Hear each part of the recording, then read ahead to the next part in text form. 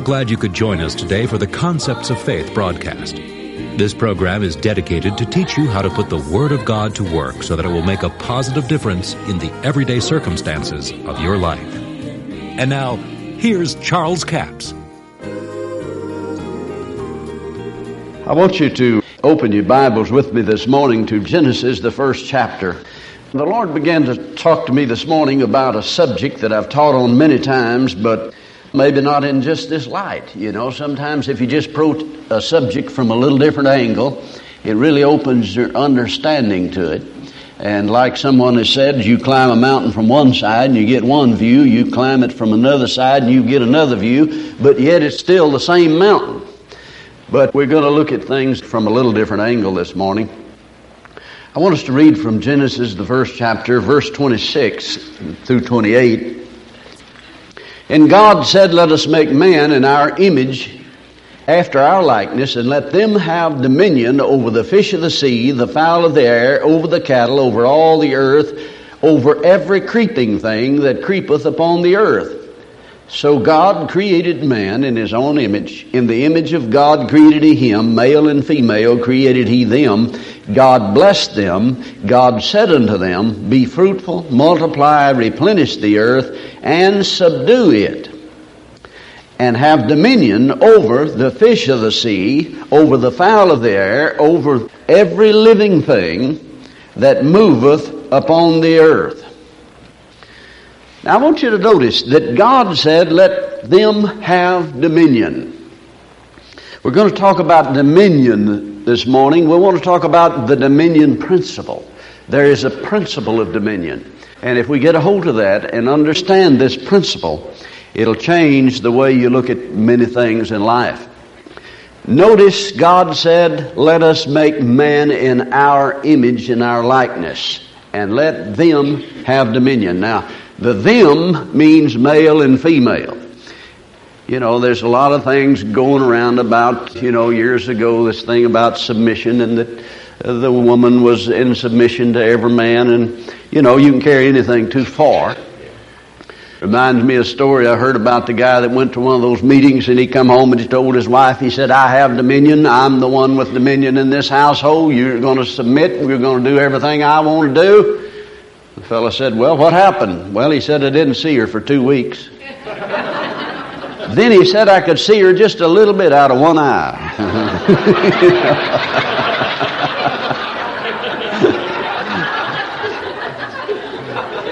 So we must have dominion in proper perspective, lest it causes problems. But we do need to understand that God said, "Let them have dominion."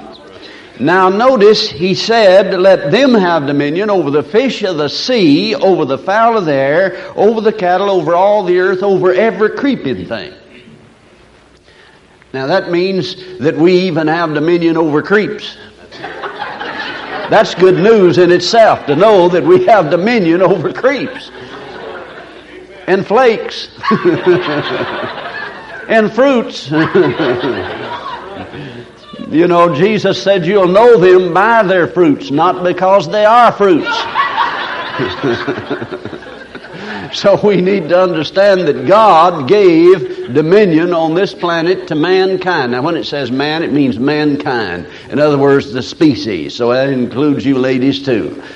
Now someone said, "Well, where would we be without the women?" Somebody said, "In the Garden of Eden." But that's really not true. Because you see, Adam sinned first. Yeah, I figured you ladies would be glad to hear that.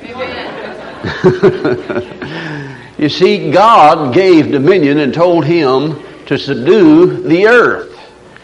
Well, he had authority over that serpent. And he could have said, "In the name of Almighty God, I demand that you depart this planet forever." And it would have been as though God said it. It would have taken place. Satan, you would have never heard his name again on this planet.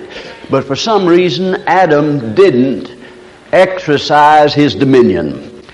And even though he had dominion, when he didn't exercise that dominion, it was as though he didn't have any dominion. Now we need to realize that, because that's where the church today stands, in the precarious position of which Adam stood in that day, that we have dominion on this planet.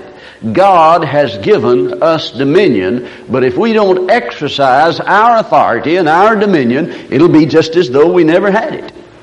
In other words, Satan will run over you roughshod, but thank God we're created in the image of God and in His likeness.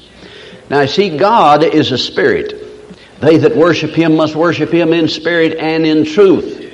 So when God created man in His image and His likeness, a Hebrew scholar told me that this word likeness meant in the original Hebrew an exact duplication of kind. Now that's important to understand, because God created man a spirit being. He has a soul and lives in a body. He is so much in likeness of God that He is threefold: spirit, soul, and body. God the Father, the Son, and the Holy Ghost. They're a trinity. Now notice though, in verse 28, God blessed them and said unto them, be fruitful, multiply, and replenish the earth and subdue it. In other words, if it gets out of line, you put it back in line. You exercise the dominion I've given you. It's important that we act on the authority that God has given us. Now, in all of your study of the Bible, you'll never find where this dominion was taken back. God gave mankind dominion over this planet. And if you read some of the things it says in Psalms, over all the work of His hands. Now, I know there were people back when they were talking about going to the moon. In fact, there was a fellow in our hometown that he said, oh, they'll never go to the moon. Said that's God's planet up there. They're trying to get into God's territory. But you see, he didn't know that God said, let them have dominion over all the work of His hands. And when they finally landed on the moon, and we saw it on our television sets in July of 1969, well, he said, oh, they're just fooling you. Said they're out there in the desert somewhere. Said they didn't do that. But you see, God gave man dominion. And because someone kept that image before them, then they finally walked in that dominion to a degree, see. Now, I want us to go to Isaiah chapter 55. Let's begin with verse 8, where God says, for my thoughts are not your thoughts, neither are your ways my ways, saith the Lord. Now, if we just read that from that perspective there, we miss something. Let's back up to verse 7, because most of the time you hear this quoted from there. But let's read verse 7 with it. This puts it in the context. Let the wicked forsake his ways, and the unrighteous man his thoughts, and let him return unto the Lord, and He will have mercy on him, and to our God, for He will abundantly pardon. For my thoughts are not your thoughts, neither my ways your ways, saith the Lord. For as the heavens are higher than the earth, so are my ways higher than your ways, and my thoughts than your thoughts. He's talking about the thoughts and the ways of a wicked man. How many times have you heard people say, well, you know, God says that His ways are higher than our ways. And the idea they portray is that you just can't attain unto it. But no, He's talking about the wicked man. Said, let the wicked man forsake his thoughts, because he doesn't think like God thinks. Well, there's a lot of Christians don't think like God thinks either.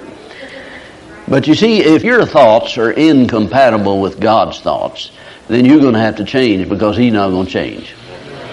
He's God and He changeth not.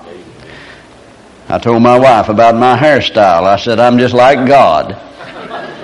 She said, what do you think, God has a crew cut? I said, no, He changeth not, and I don't either.